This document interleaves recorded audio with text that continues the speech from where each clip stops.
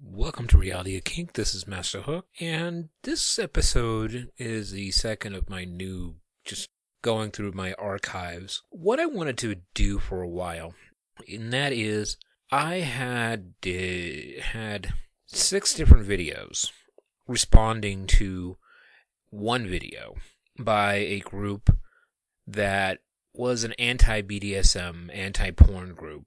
And I decided that I wanted to take the audio from all of those 6 different videos and post them as one long podcast. When I was just sitting here putting all of the audio together for this, there was over an hour on this, so this is a long one. So, yeah, this is one that, clear schedule, because it's going to be an hour plus of me listening to what they have to say and then me responding. If you watch the videos, it's just, the camera pointing at me. Their videos are very non-interesting. It's very bland. There's no really interesting things about it. It's just a lot of nonsense. So I decided that I'm going to put all of those 6 different videos, audios together and put them here. So, like I said, for the next hour or so, sit back, relax, enjoy it, and if you have anything, hit me up again. You can always hit me up on FET, and we will take it from there. That's it for now, and catch you on the other side. So this is probably going to be a video broken up into multi-parts. I'm probably just going to do do this video like 10 minutes and then break it up into, because the actual video I'm responding to here is 20 minutes and 5 seconds. This is from a group that's called Say No to Sadomasochism. It's run by an organization called antiporn.org. Okay. They are from everything I can gather, a far left anti-sex group. They are anti-porn, anti anything that, yeah, we can talk about the serious issues, but this is a lot of what they're talking about is non-starters. So what this video is, and I'll put a link to it below, is 5 myths of BDSM. And we'll get through as much as we can. I'm going to start and stop it. You'll hear the audio. We'll take it from there. So the graphics aren't even worth showing. Welcome, one and all, to Say No to Sadomasochism, the channel that gives you the truth about sadomasochism with No, they don't. out all the spin. No, the thing about it is they are spinning it. They're telling you information without all the proper context. They are just, this is a lot of what I've seen so far off of this channel is just BS. So let's go forward. I'm Republic of Sandals, a volunteer for Say No to Sadomasochism, and today I've lined up the top 5 myths of BDSM. But before we begin, some of you might be wondering, what is BDSM? BDSM is an acronym for Modern Sadomasochism. For more information, Modern sadomasochism.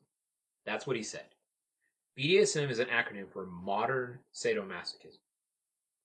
BDSM, and he actually goes through this later, or in a different video, means a lot more than just sadomasochism. It encompasses a lot of stuff. It includes submission, it includes bondage, it includes just a whole a massive amount of things. And just to dumb it down to, modern sadomasochism is pathetic. On the meaning of BDSM, please consult our description, which can be found below the video. Now we've got that cleared up, let's see what else we can uncover. In fifth place today is one of the most common myths, not just in BDSM, but also sometimes in general. Pain is pleasure. Okay. He's already made a major issue here. It's not a myth. There are a large percentage of people within inside the community that find pleasure in pain. It is not a myth. There is a large percentage of people who enjoy pain. Given in the right way, in the right context, you ask somebody who is a pain slide if pain is not pleasurable. Okay? No, they may not enjoy the dentist, but they enjoy when they get flogged. So we're already starting off on a good foot here. By the way, he's showing a picture of dopamine. So just so you know what's happening. It says dopamine stops pain.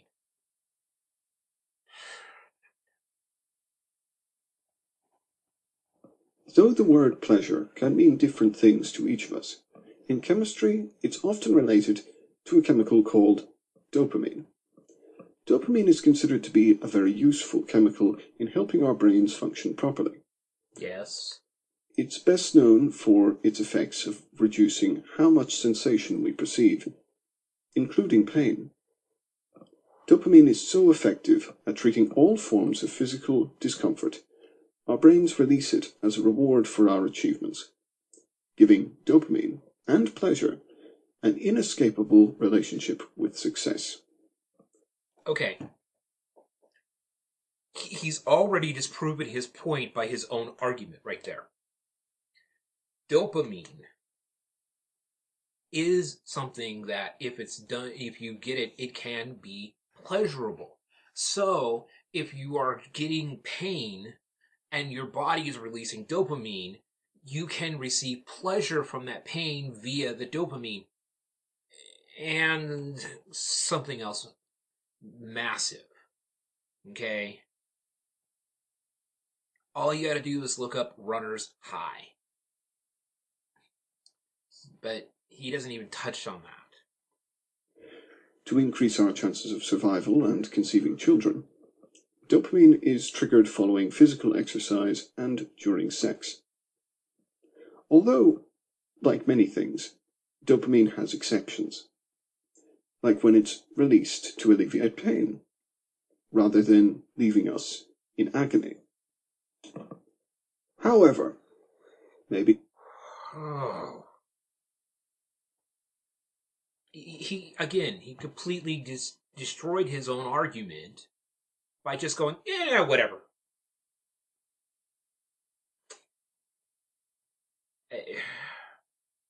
chemistry isn't your thing, and instead you want to understand pleasure and pain spiritually. Don't worry, we've got you.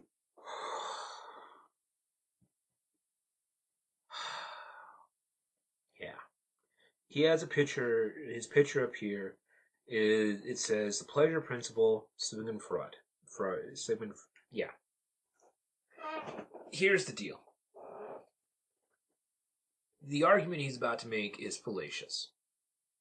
Because what I consider pleasurable and what you consider pleasurable are different things. I play with people who enjoy pain. It is pleasurable to them. Therefore, his argument he's about to make totally falls flat on its face. Covered. Dr. Sigmund Freud explained how humans relate to sensation through what he called the pleasure principle, which states, in a world without responsibilities, human beings would dedicate all of their time to finding pleasure and avoiding pain. Dr. Okay. besides the fact that Freud has been discredited multiple times on multiple things, what he's arguing is, yes, we would try to avoid things that are painful, but if pain is pleasurable, then it's not painful. His argument falls flat on its face here. Freud saw this as a healthy and vital part of being human.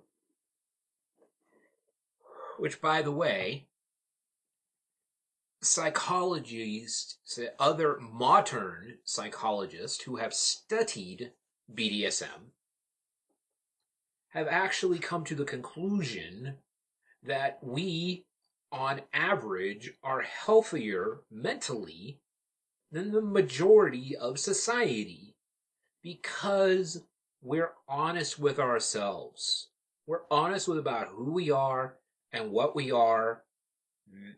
And that's something that you can't do if you're not if you're not being truthful to yourself. If pain is something that you get pleasure out of, then it is considered pleasure. Under the Freud model, BDSM works perfectly. He's acting as if it's an antithesis to that model. So, I think I'm just going to break these up into one, because I'm already 10 minutes in. So I'm going to do these one at a time and just post them. So that was argument number 5. Next one will be 4.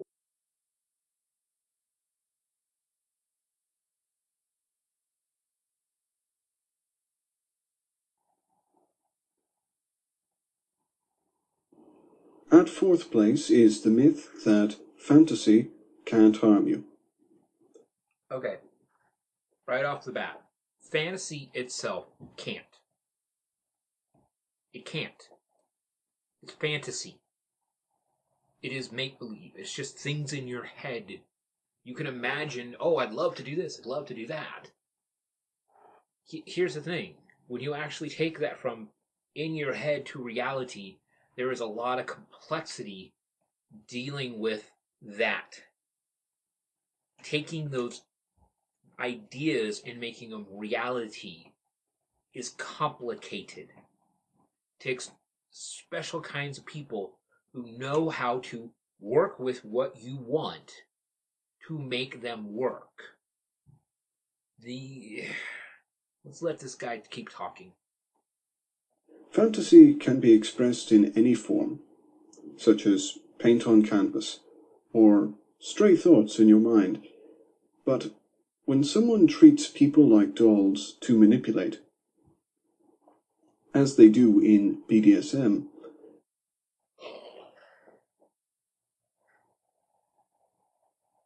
Okay. We do not treat people like dolls to manipulate them. We don't. We have consensual agreements based on desires. We talk about it thoroughly and then proceed upon the agreed to ideas and plans with safety precautions built in case something goes off the rails, including you have an issue with what is happening. Notice he said none of that at all. they are no longer merely witnessing a fantasy. Now they are living it. Yes. We might say our fantasies don't affect us, but that only makes it all the more surprising, and they sometimes do. Okay. Again, totally skipped all of the factors involved in taking it from something from a concept to reality. There's all of this in the middle that has to happen. Conversation, negotiation, consent. Didn't bring up any of those. And now he has a picture on his screen here for the Stanford Prison Experiment. Seriously, go look at this thing. It is as foreign to BDSM as anything else. Because the reality is that what the Stanford Prison Experiment was, there was no conversation, no negotiation, no consent, except for the you're here, and there was no safety protocols. BDSM is often described as a collection of authority role plays. For a fitting Again, role plays. Authority role plays. I'm a dominant, you're a submissive. Okay? That does not mean that I'm a dominant and you're a submissive and that's it. There are a bunch of gray areas in between. But he totally skips all of those. comparison, we can look to a psychological experiment. The infamous Stanford Prison Experiment was conducted by Banks, Haney, and Zimbardo in 1971. Participants for the experiment were 22 specifically chosen, well-adjusted young men, and they were each assigned a role to play.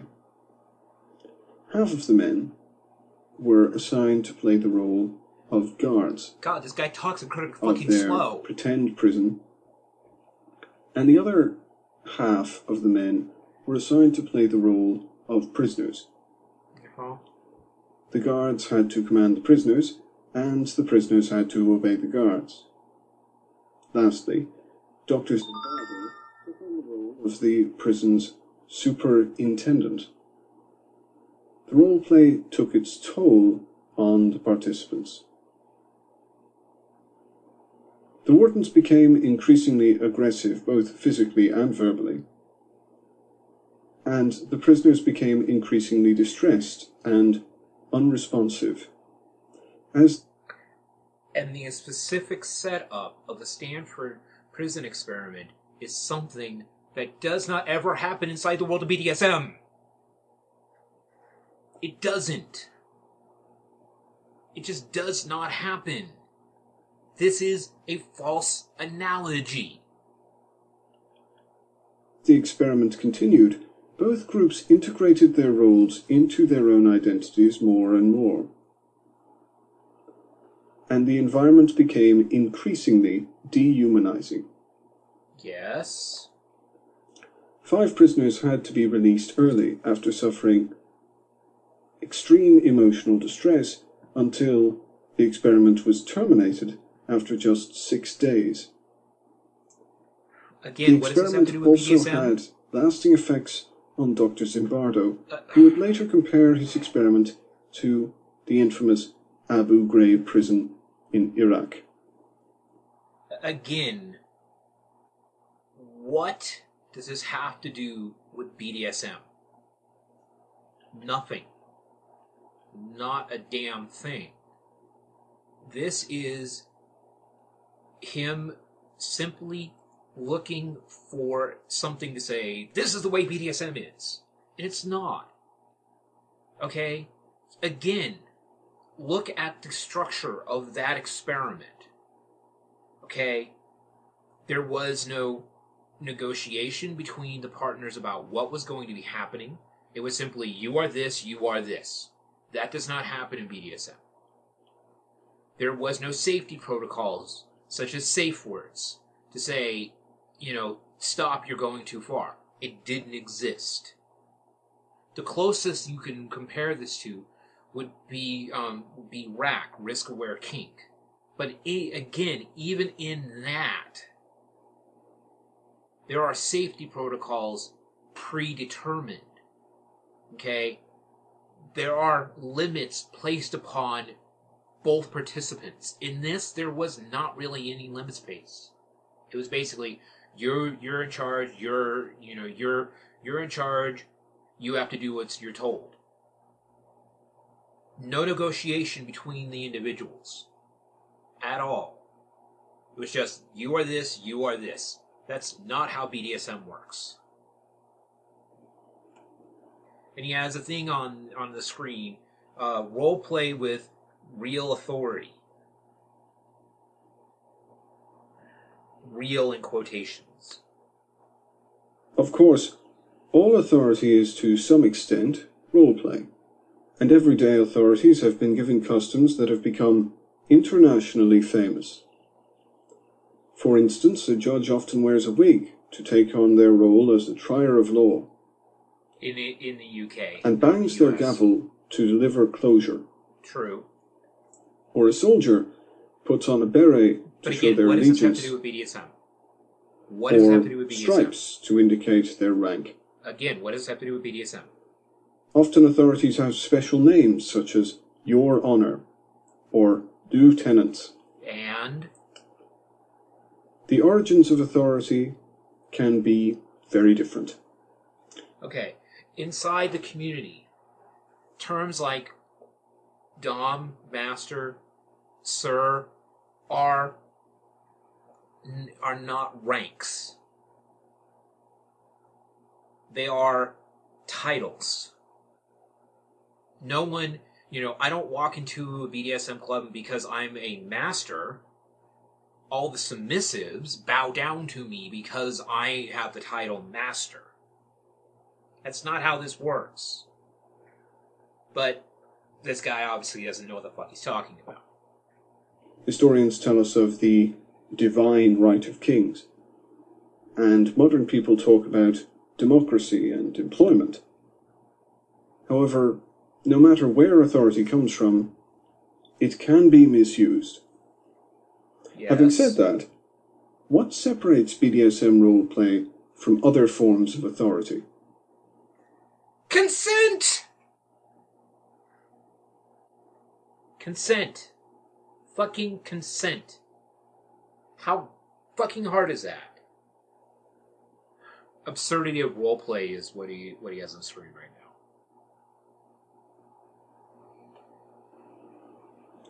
The answer could be absurdity.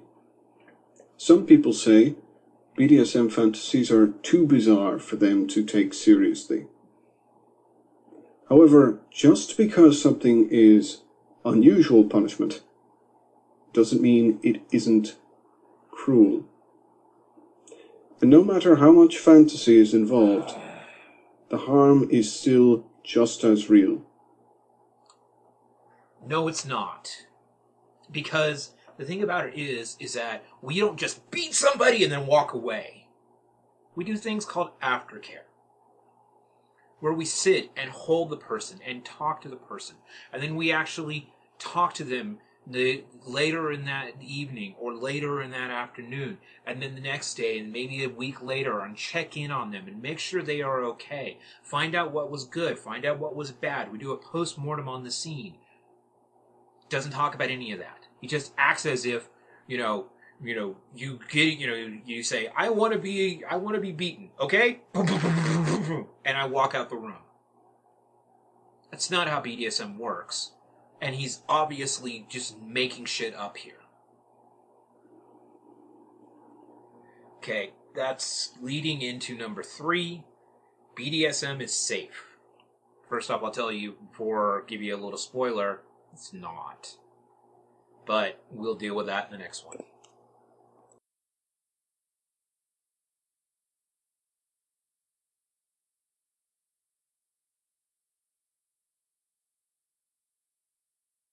So we're back with number 3, BDSM, and this is the myths of BDSM.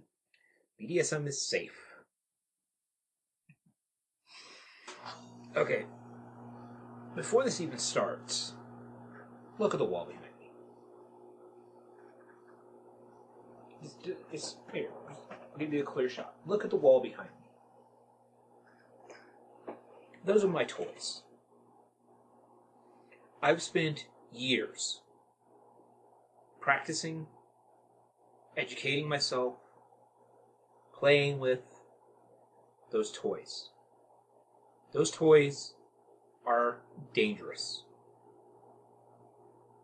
Nobody in their right mind will say BDSM is safe. It comes with a lot of risk. both physically, mentally, and emotionally. But if you actually educate yourself, learn about consent, you can play it safely. So let's get this started. Third place is the myth that BDSM is safe. This simply isn't true. I actually agree with that. Unfortunately, the reality is much more unsettling. Physically unsafe practices in BDSM include, but are not limited to, beating, which can include... Okay, he has on his little picture here, called, it says practices. Beating, cutting, strangulation, branding. And then he's got a picture of a fist, a noose, a knife, and a XXX branding brander. So, striking across the face or flogging with canes or whip. Okay, striking across the face can be safe, quote unquote, if you know what you're doing. Okay, face slapping is not a standard practice. It is something that you have to educate yourself on how to do. How to slap somebody in a way that isn't going to put what needs to be in place without leaving permanent damage. Because if you do it wrong, on the ear, over the eye, too hard, yes, you can cause damage. But if you know what you're doing, just like anything, it is safe. Quote unquote. Cutting, strangulation by choking with hands, or hanging by rope or cable. Okay, that's BS. Nobody does that. Nobody does that. Okay, strangulation, okay, breath play, you can look it up, is done with, no one is hung by their neck. That is too fucking dangerous. We don't do that. And the people who do that are people who have a lot of control over the situation. Has there been times where it's gone wrong? Yes. But you know what? How many people die every year from extreme sports? And most dehumanizing of all, branding with torched metal. Okay. Branding is something we do inside the BDSM community. But it is not dehumanizing. It's something that is done because people want it done. They choose to have it done. Anybody who is branded non-consensually breaks every code of BDSM. Branding is something that people enjoy. There is a body modification style of branding that exists. No one inside the community would brand somebody without their consent. If they are, they're crossing the line. It's that simple. He's acting as if we just grab people off the street, bring them in, and brand them. It's bullshit. Now he has things dangerous, and he's got a whole bunch of things, and you can watch his video to see that. And what is the damage that comes from subjecting a body to all this punishment? Beatings can cause bruising, yes, concussions, and risk internal bleeding. Okay. If you are playing so hard with somebody that you are causing concussions or internal bleeding, you're doing it wrong. Yes, these things are potential, but again, if you do that, you're doing it wrong. We play with the human body in a way that the idea is We play with them to a point so that we can then bring them back to reality and then days, weeks, or months later play with them again. The idea is never to leave permanent damage. Cuts obviously cause bleeding and scarring. And sometimes people want that to happen. Sometimes within certain styles of play, bleeding is the point. Leaving scars is the point. Have I burnt girls? Yes. Have I scarred girls? Yes. Was it intentional? 99% of the time? No. But there are times where, yes, it was intentional. The times that it were unintentional were minor and were stuff that went away in very short periods of time. But he doesn't say any of that. Strangulation causes loss of oxygen to the brain, resulting in brain damage. Bullshit.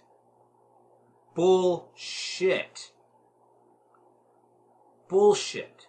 There is a way to play with breath play safely. But you have to be educated to know what your limits are. And also give the person an option to stop you. No one does breath play without safety protocols. Okay? Seriously, no one plays with something that high-end without some sort of safety protocols. Okay? I was in a class one time where breath play was being taught, and they had what we called a drop-dead signal, which was the person had a ball in their hand, or you can even take like a scarf or a bandana and hold it, and as the person's being choked, if they start getting unconscious, they lose the grip, and it's stopped. Okay?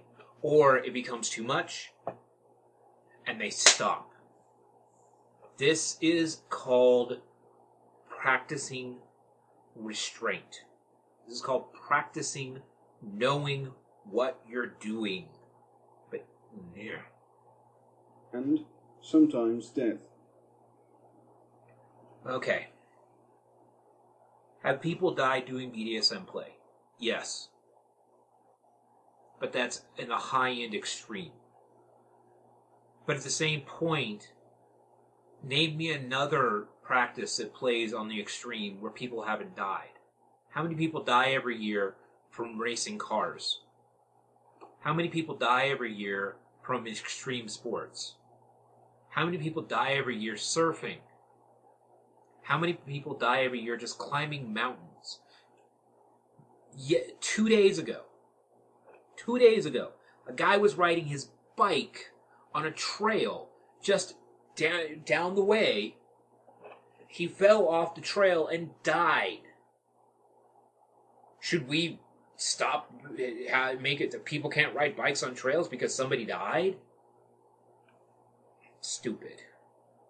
Every year there are news stories of people dying from what the BDSM community calls erotic asphyxiation. Okay, first off, erotic asphyxiation is not necessarily something that exclusively is done via this community. Michael Stipes from NXS died from autoerotic asphyxiation. Nothing to do with BDSM. Okay? There are tons of people who die from autoerotic asphyxiation have nothing to do with the BDSM community. He's acting as if it's exclusively a BDSM thing.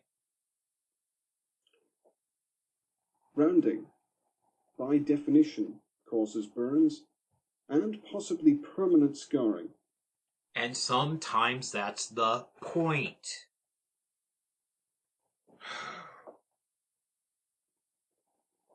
These are major and potentially life-threatening injuries. Okay. Here's the thing. Yes, they can potentially do that. But that's why we educate ourselves. That's why we practice. That's why we take the time to have conversations. We negotiate. We put in safety protocols. We get all of these things set up in advance so that when we do these things, we don't permanently damage people. Does it happen? Yes. But again, in any extreme type of activity, people will get hurt. People will die. BDSM is an extreme activity. To say that this is something that is exclusively to BDSM is completely misleading, and it's smacking of somebody who has nothing, is an agenda and is willing to create straw man and lie to make his point. So, number 2 is going to be BDSM is sane. This one should be fun.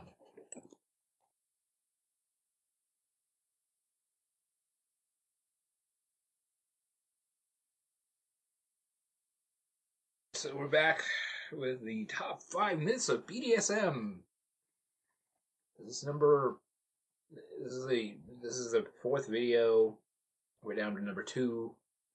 I'm probably going to do 6. So probably after I do the last, I'll probably do a final video, just so you know. But we are only about halfway through, and we're at number 2. So the last 2 are going to be big. So I might have to break those up. So there might actually be 6 videos, or 7, or 8, or 10. Who knows? The second greatest myth of BDSM is that BDSM is sane. There are rightly very serious concerns about mental illness and its relationship to BDSM. This has no... Okay. Mental illness and BDSM, as I have stated before, and it doesn't take too much of research to look, the people inside the BDSM community are among the most mentally healthy people in the world. This is a straw man that is ridiculous. It's a bald-faced lie right out the box. Nothing to do with prejudice.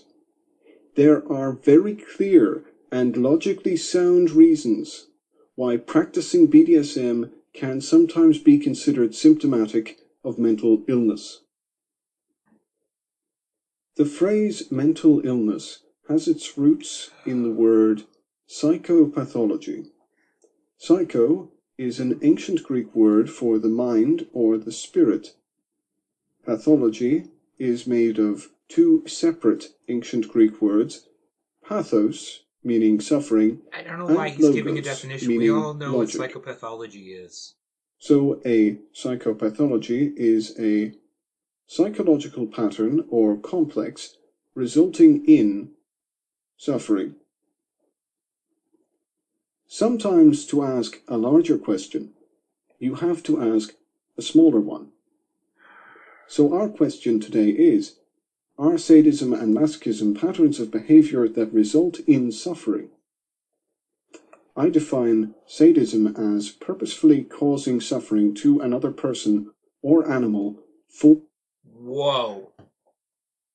There's a difference between consensual and non-consensual sadism. What I do is consensual sadism, meaning when I play with somebody that causes someone pain, they want me to do it. When somebody does it to someone who doesn't want them to do it, that is non-consensual and therefore is against the law. What I am doing is perfectly legal. What someone who doesn't get consent is doing something that is illegal. Notice, no splitting of the definition here. For its own sake. And by the way, what I do is not causing suffering. I give somebody what they want. I do things because other people want me to do it. Suffering is a completely different thing than what we do in BDSM. Define masochism as purposefully pursuing one's own suffering for one's own sake. I can conclude that not only do both sadism and masochism qualify as mental illnesses, No, they don't. but that they are also always exclusively motivated by and resulting in suffering. No. No. No. BDSM, being a sadist or a masochist in a consensual relationship, is not a mental illness. At all. In any way, shape, or form. Okay? No psychologist who studied the issue, who is worth their salt, would say that what we do is mentally is anywhere near mentally wrong. This guy is just pulling shit out of his ass. Meaning that they will always be mental illnesses. They're not.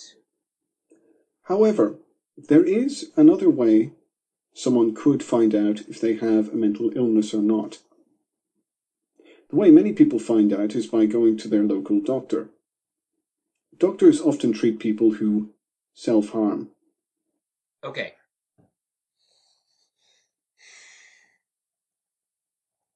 Self-harm is not BDSM. Self-harm is something that is a mental illness. What we do is not self-harm.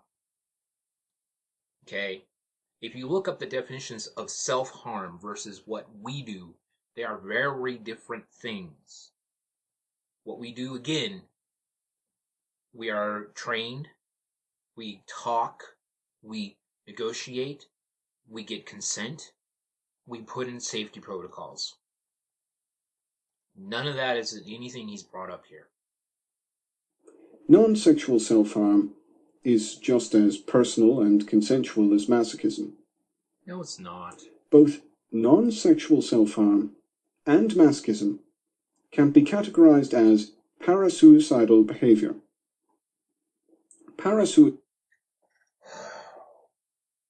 Okay.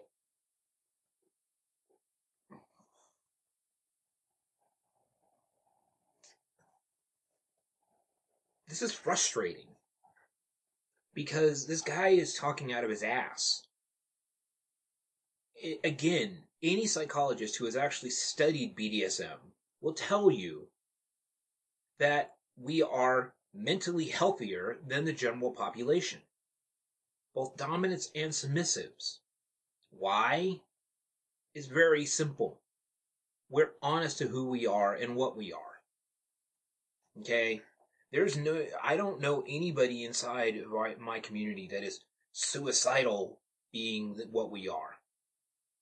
Okay? When you go to a BDSM party or a BDSM event, these are some of the happiest people you will ever meet.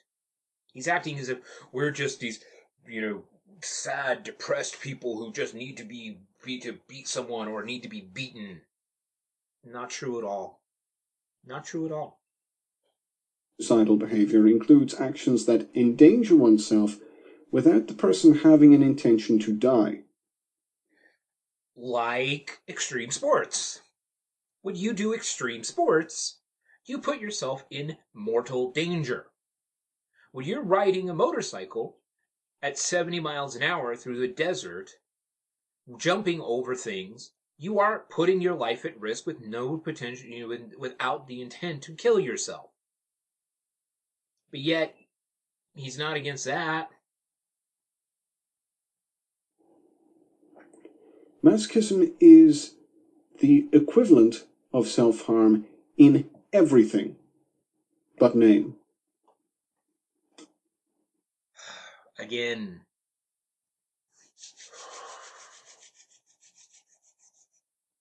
Again. No, it's not. No, it's not. Okay. I want you to take 10 minutes and look up the movie Secretary. Go watch that movie, and then tell me at the end of that movie that self-harm and BDSM are the same thing. They're just not. In BDSM, the term subspace means an experience of psychological distress caused by triggering of the autonomic nervous system. And in clinical psychology, anxiety disorders are very similar.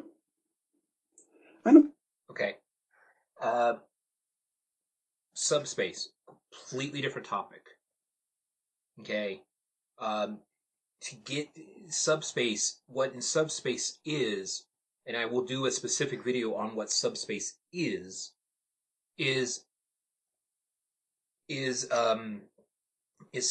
very simple. It is when your body gets into into a state where endorphins are released and your mind goes on a trip. Okay? This is also called runner's high. But we'll see where this goes. Animals experience anxiety in response to danger. But anxiety can be both physically and psychologically harmful. Routine anxiety can reduce a person's ability to concentrate, regulate heart rate, and... Okay. I'm going to stop this right now, and I'm going to do, because I already reached my 10-minute mark here. My phone is having issues, so I'm trying to keep this, not too long. But panic attacks are not something you see in BDSM a lot. Do they happen? Yes. But that can happen anywhere at any time, and has absolutely nothing to do with BDSM particularly. But this guy's going to go off on this straw man that he's setting up here. So we'll see what happens in the next one.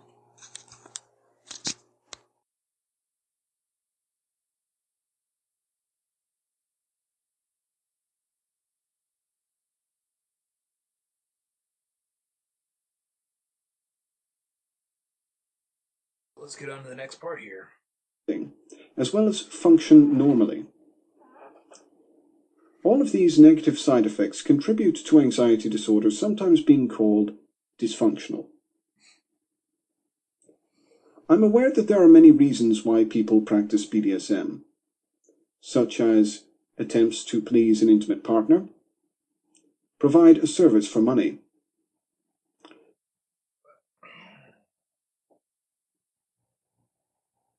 he's acting as if BDSM is prostitution.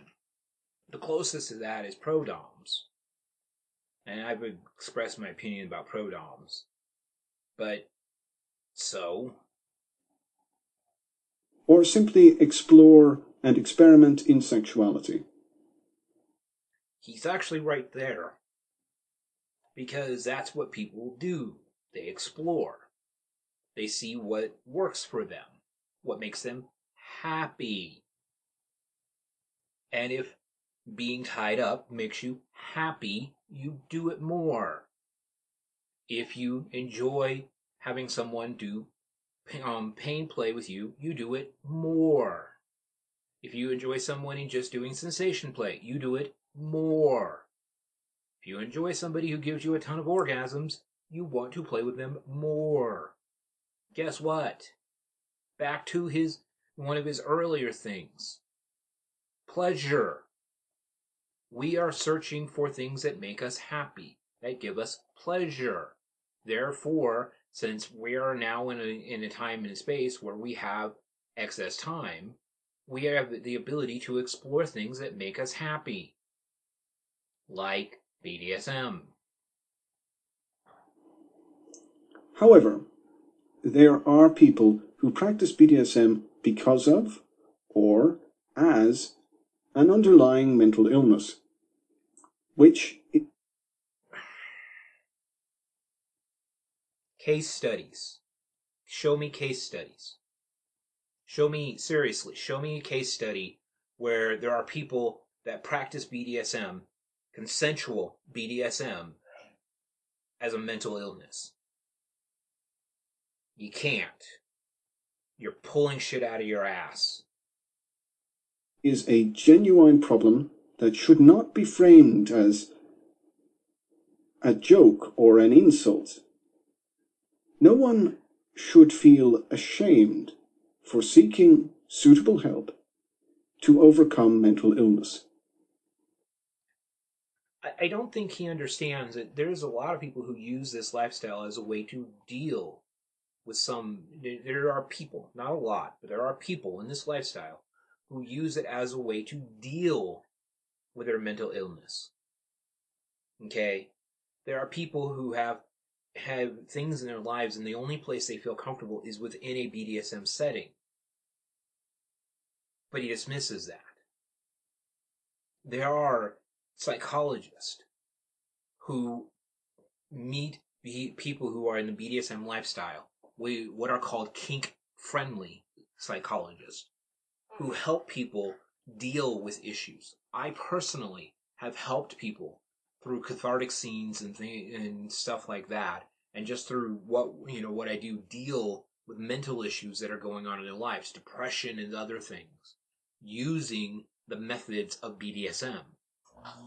But he's acting as if that what I do is the antithesis of what, I am the cause of the problem, not a solution to the problem. What I do is not good for everybody, but for certain people, it works. And that's all that matters. And thanks to modern research, there are many effective ways to treat mental illnesses and symptoms, such as anxiety disorders and parasuicidal behavior. It is important to note that not all misguided perceptions and behaviors are detrimental enough to require treatment. Having said that, I must protest that reenactment of traumatic events is a symptom of post-traumatic stress disorder, and that BDSM abuse role plays are by no means a substitute for professional psychotherapy. Okay.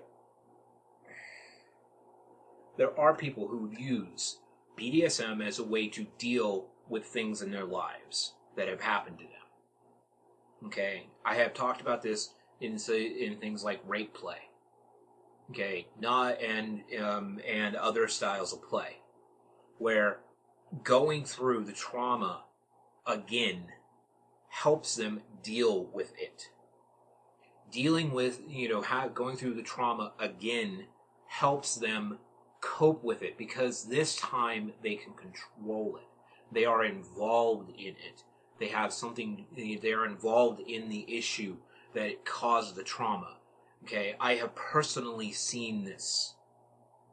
Okay, this person knows nothing of what he's talking about. Number one. Okay.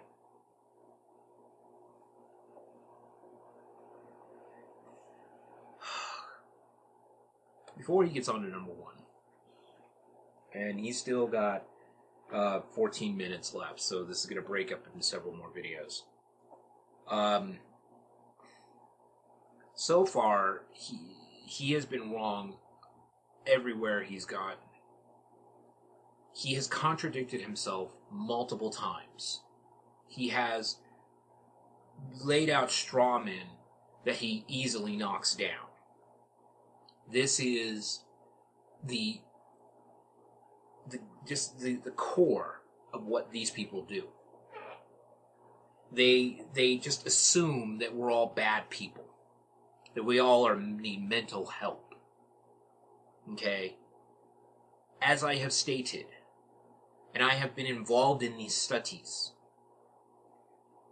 we are among the most healthy, mentally healthy people on the planet, because we are honest with ourselves.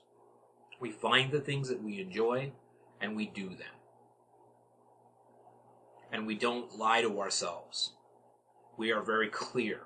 Every person I am with, I am very clear about who I am and what I am. And they have to be clear about who they are and what they are to me. And if there are things that mesh with what I am and what they are, then we do it. Sometimes it is non-harming at all.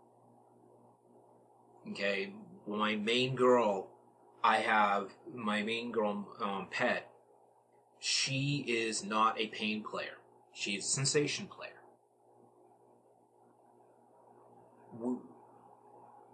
That he had, under his definitions, she's not BDSM.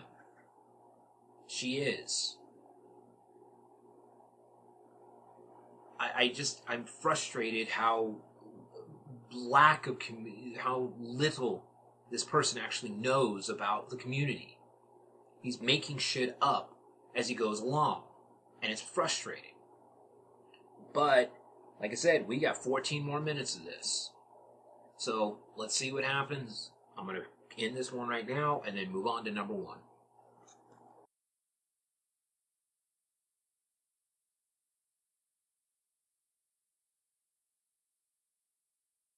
Back at this again. We're at number 1. So, here we go.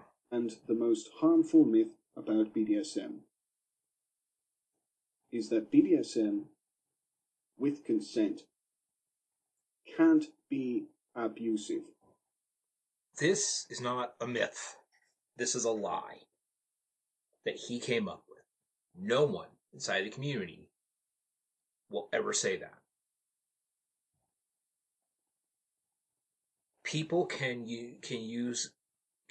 people who are doing it wrong will do things that can cause abuse, even if they have consent.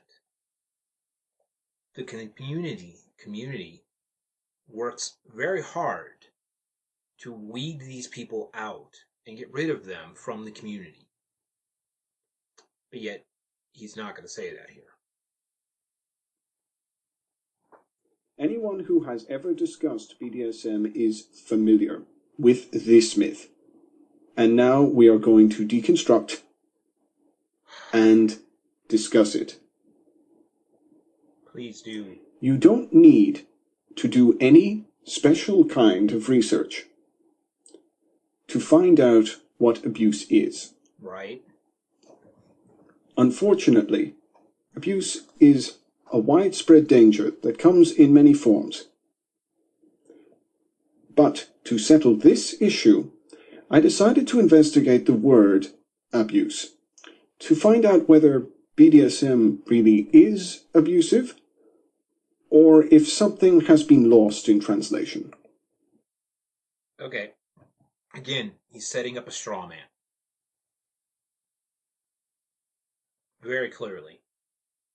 He's going to say, this is what abuse is, and then link shit to that BDSM does to it. This is a straw man. Can people be abused with inside BDSM? Yes. No one is denying that. But the vast majority of people who practice BDSM are not abusive.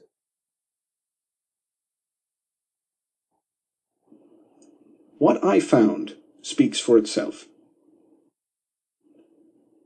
The English noun abuse comes from the Latin noun abusus, which means misuse.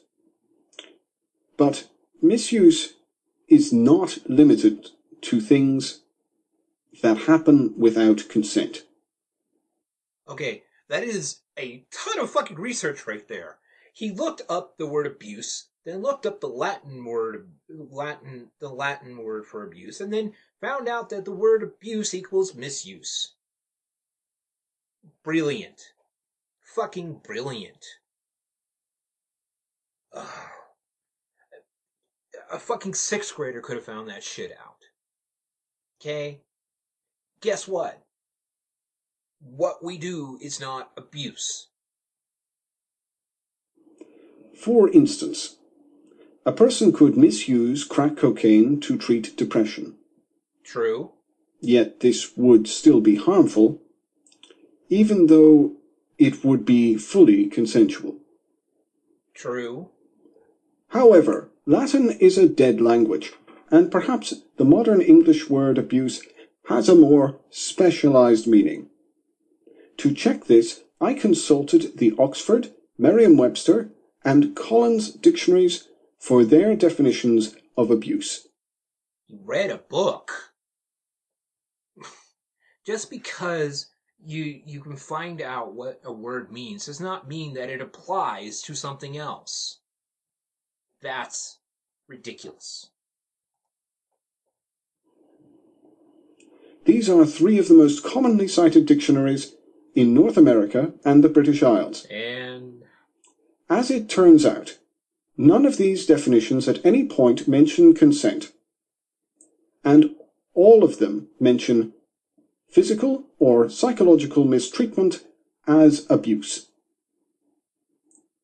All of this leads us to an obvious conclusion. No, it doesn't. BDSM can be abusive, even if full consent is given.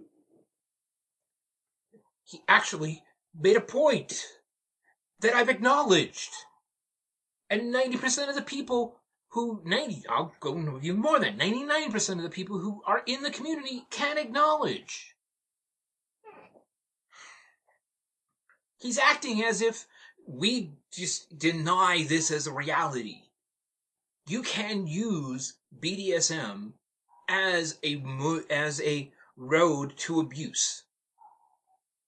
Very true.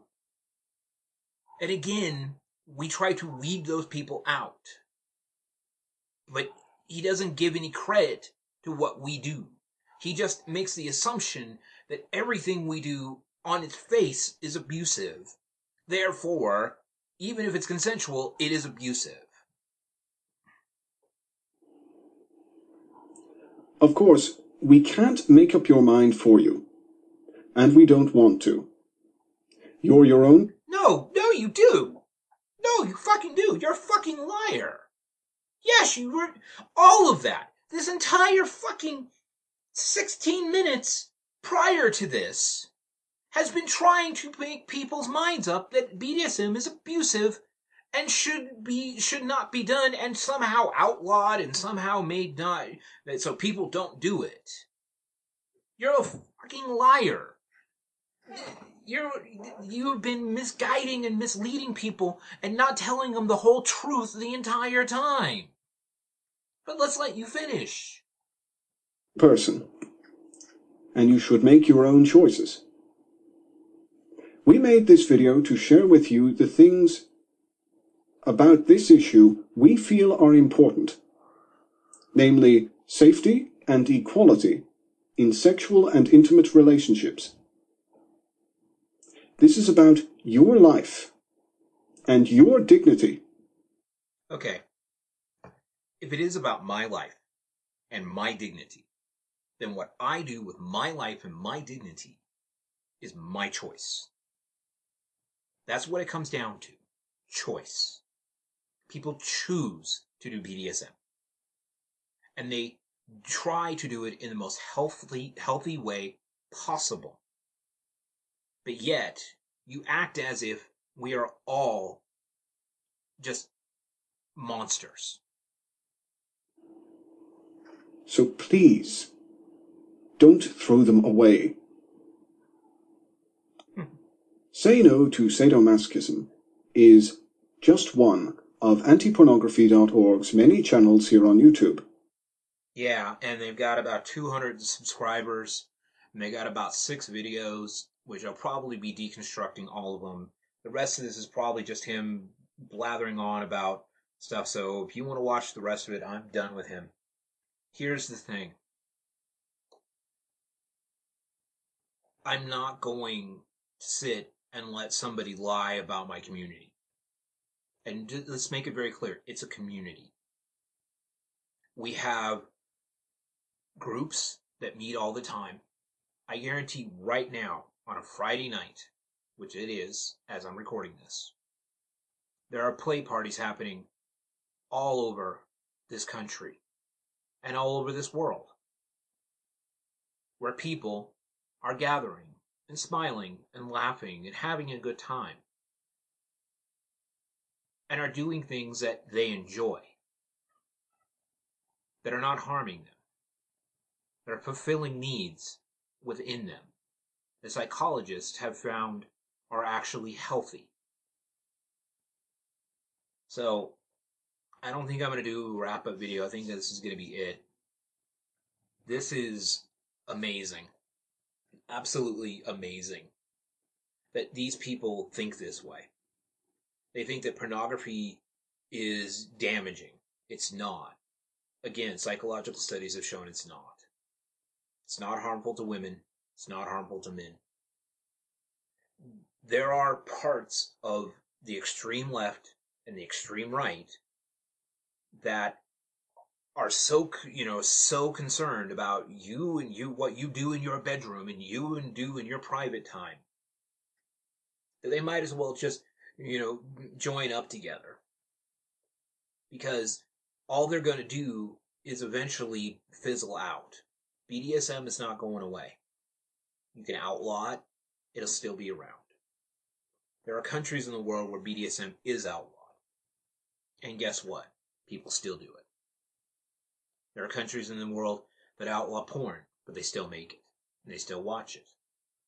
There are countries in the world where being gay is outlawed, but people are still gay. People will do what makes them happy. This is pathetic. The lies that they have to tell to try to make a point. They did not make any argument that actually worked.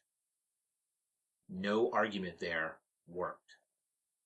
He had a sprinkling of truth with a lot of bullshit. So,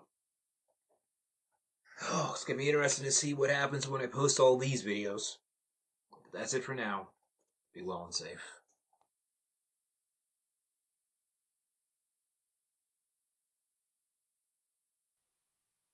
Welcome back. Before I get into too much more, I need to thank you for getting to this part of the podcast. I know what you listened to was kind of rough and was an hour plus of your time, but as a reward for that, I'm going to give you the backstory of how I came to watch this video. So, there's a completely different video on my channel where I responded to a person who decided to leave a really long, rambling, stupid comment on a video where it didn't belong. It was not the video to put that response to. I did a video regarding survivors of domestic violence, rape, molestation, all of that, being into BDSM. Somewhere in that video, I did bring up rape play. I have done several videos on this topic, just simply because of questions and things that people ask me. And she left this really, and I know it's a she, just because of the way, not only the way she wrote it, but then I went to her profile, to her channel, which she had basically nothing. And I went through and was looking, and this is a person who decided to make this comment out of the blue for no good reason, calling me a male supremacist and saying that women who are into it are either have a version of Stockholm syndrome or have been lucky enough not to have experienced male violence. The privilege that this person has is astounding, is absolutely astounding. So I decided, let me go through and, I started looking around, and she actually had favored a couple videos from the channel where this video that I responded to was from. So I went to that channel and I looked and saw this video and I just went, yeah, I got to do a response to this video. So this was something that I sat on for days. It took me a long time to do the response to her comment, or her original comment, simply because I needed to have the right things in my mind to make it work. But overall, this was something that I really just got angry about. The stupidity and the lies that these people are willing to put out there to to damage what we do for absolutely no good reason other than their own self-righteousness is amazing to me. So, with all that said, I decided I'm going to do the video, and right now my equipment to record videos is not the greatest. Unfortunately, the phone that I have that I'm recording my videos off of is only allowing me to maybe do, if I'm lucky, 10 minutes at a shot. I've started several videos where I got about 10 plus minutes in, and it just shuts off on me, and it's like, oh, shit.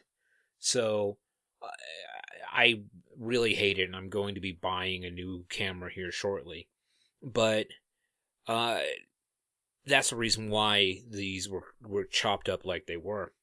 But the thing about it is, when I see somebody saying something so ignorant, so blatantly false about what we are and what we do, I feel like I need to respond.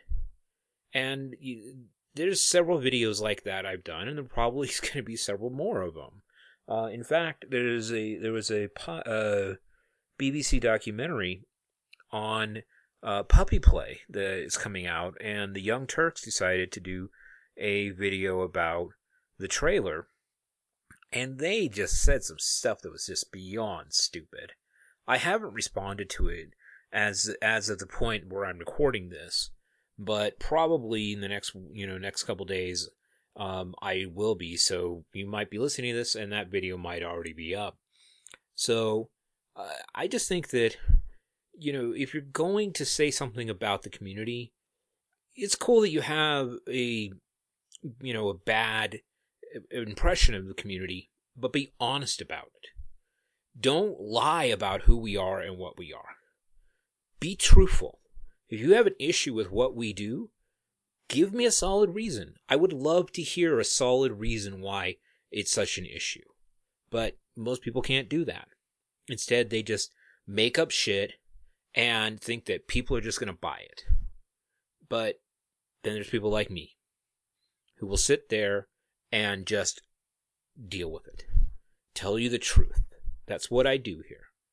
I do this on the podcast. I do this on my videos. I do this in person. I am going to be as honest with you as I possibly can, sometimes to a fault. And if that offends you, I don't care. What I do is I'm telling people the reality of what this is. Hence the name of this podcast, Reality of Kink. With that being said, I think this is going to be about, because I'm looking at my timeline here as I'm recording this, and it's almost an hour and 15 minutes in. So, yeah, first off, thank you if you're still listening. But, yeah, if you have any questions, you can always find me. You can hit me up on, hit me up on Twitter. You can find me there. You can find me on, of course, under Master Hook and Master Hook YT on FetLife. And then, of course, you can also send me a message on my YouTube, from YouTube. So that's kind of be it for now. So anything, like I said, hit me up. That's it. Be well and safe.